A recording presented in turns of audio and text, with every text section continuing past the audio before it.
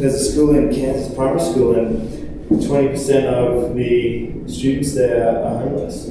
There is, yeah. Come from poverty. So it's just, there's a lot of money and resources put into metropolitan schools, and that's where the main population is.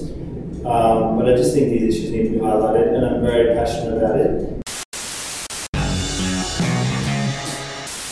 So one of your passion areas is talking about things that maybe beginning teachers wouldn't see on prac, or that a lot of beginning teachers may not be privy to, especially in these rural communities or sometimes just in education in general. You've had a lot of experience in these different types of schools firsthand. What's something that you could maybe elaborate on for beginning teachers so they don't get this massive shock when they see it? Because sometimes prac's a bit Disneylandish, if you know what I mean. Yeah. And you worded it well. Prac is a bit Disneylandish. The thing, prac's interesting because it is not the same as having your own students in your own classroom. So you have your mentor teachers, and the mentor teachers look after the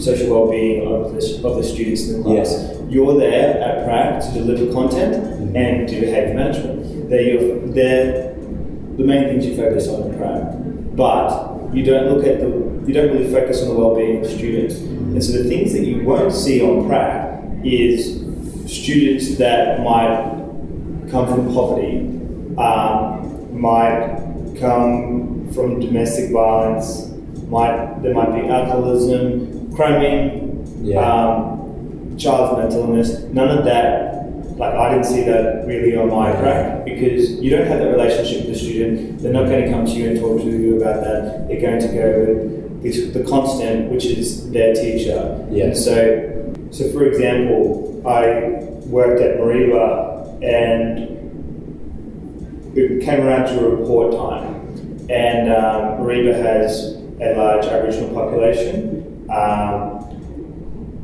and at night time. And so coming to Aboriginal, it's interesting. If you don't, everyone in the city sort of has their own opinions, but I didn't really meet an Aboriginal person until I was 21. Yeah.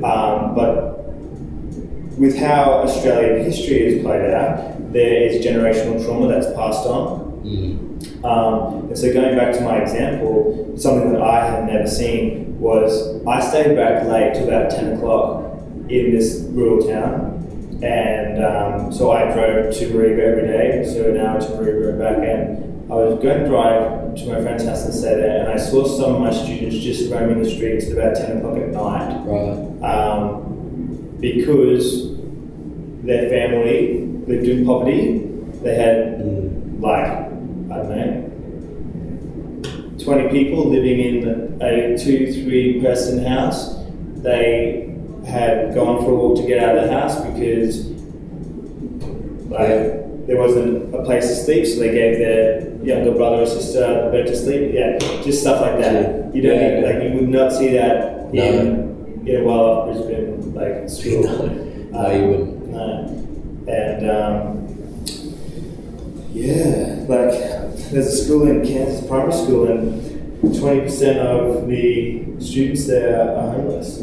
There is, yeah. Come from poverty. So there's a lot of money and resources put into metropolitan schools, and that's where the main population is. But I just think these issues need to be highlighted, and I'm very passionate about it. And when you go into schools and you have your own classes, you build relationships with your students, and you get to know them a bit better, you will come up against all this. But then you need to follow protocol, and you don't take it on, and you get the people that you need to get involved, school counsellor, you pass on this information, maybe you need to get admin, depends what it is, and you pass it on to the professional who's trained in the area to work with these students.